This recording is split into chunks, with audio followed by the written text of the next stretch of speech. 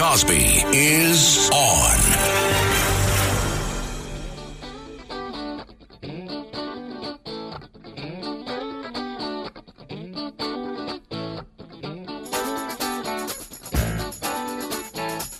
And tonight is a big night in politics, but it was also the 75th Primetime Emmy Awards. And this year they honored some giants in television, including some big luminaries that we lost last year.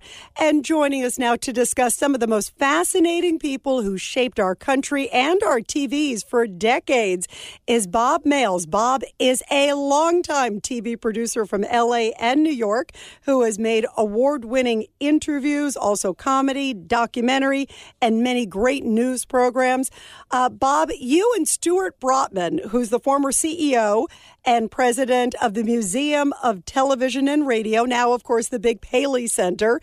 You wrote a really interesting article about some of these legends that we lost. And I always love that moment in the Emmys where they showcase it. It brings back so many memories, but also you learn about some of these people that maybe you never knew the name, but what they accomplished. Tell us about it.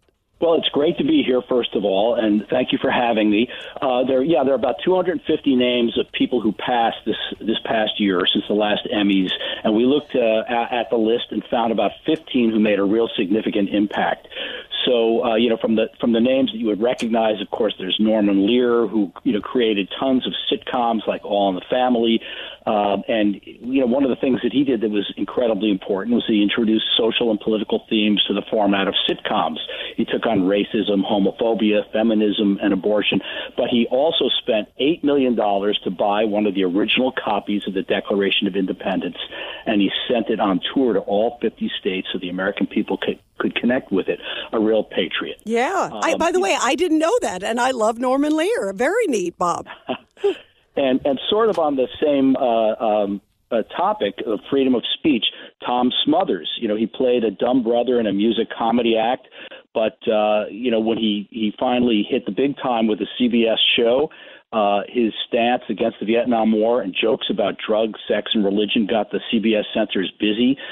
Tommy fought back, but eventually he and his brother were fired by CBS, and 30 years later, he said he had been the poster boy for freedom of speech and the First Amendment.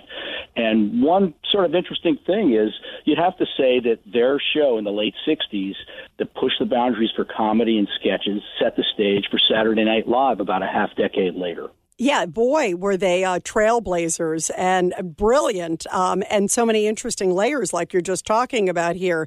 Also, some other names, Jerry Springer, Paul Reubens, Pee Wee Herman. Jerry Springer's interesting, Bob, and you and I worked at Fox, and Jerry, I've interviewed Jerry through the years on TV and radio. I mean, he was a mayor. He had a lot of these interesting political views well beyond the sort of, wild TV show that he had. Yeah, he had been the mayor of Cincinnati. He had been a TV news anchor. And earlier, he took a leave from law school to work full-time for Robert F. Kennedy's presidential campaign way back in 1968. So he had so many things feeding into him. But he looked at that show like he was a ringmaster, but he knew it was a slow-motion train wreck. He showed that he was skeptical, even embarrassed, but was by what was happening, but he was willing to play along. That show was a ratings blockbuster, and he knew that seeing the madness he orchestrated every day could actually help his audience cope with greater real-world tensions that they might have had. Paul Reubens, I mentioned, Pee Wee Herman, and then you got Pat Robertson, too. They're on the list. Talk about night and day. Yeah. Well, Paul Reubens was this wonderful comic actor and performance artist. Pee Wee's Playhouse was inhabited by living, inanimate characters like Flory and Cherry and Mr. Window, and he hoped Pee Wee's Playhouse would inspire creativity and open-mindedness about nonconformity for children. And Pat Robertson At the other end of the spectrum, was very buttoned down. He was a Yale-trained lawyer and a Baptist minister. He created the Christian Broadcast Network, reached a huge religious audience, and really huge, made a lot of money off it. He aligned the Christian Broadcast Network with Republican voters, and he made evangelicals a highly influential group at the ballot box. So he directed some of that money that he made to groundbreaking litigation for the nonprofit American Center for Law and Justice for what he called the viability of freedom and liberty in the United States and around the world.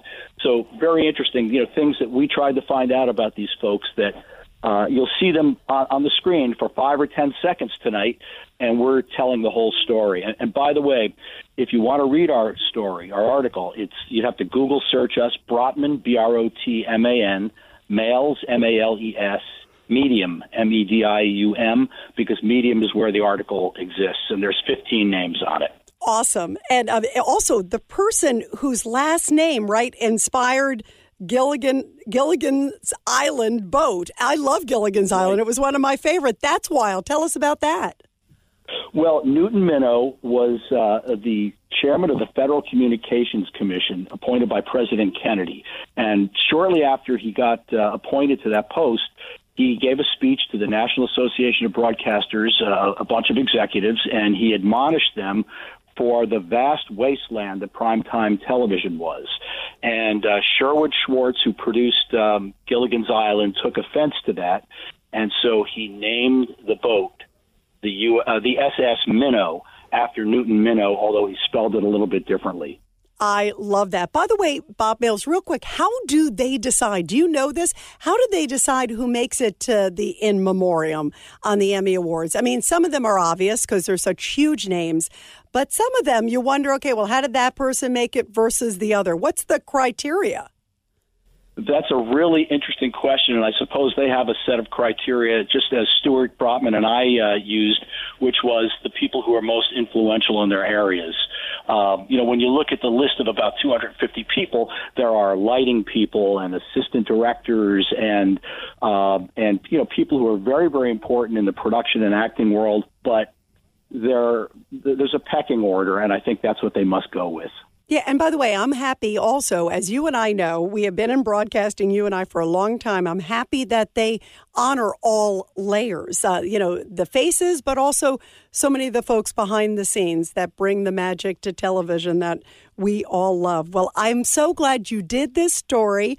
It is so fascinating, and I learned so much, as I know all of our listeners did tonight here on The Rita Cosby Show. It's so great to have you, Bob, and keep up the terrific work. Thank you. It was great speaking with you, Rita.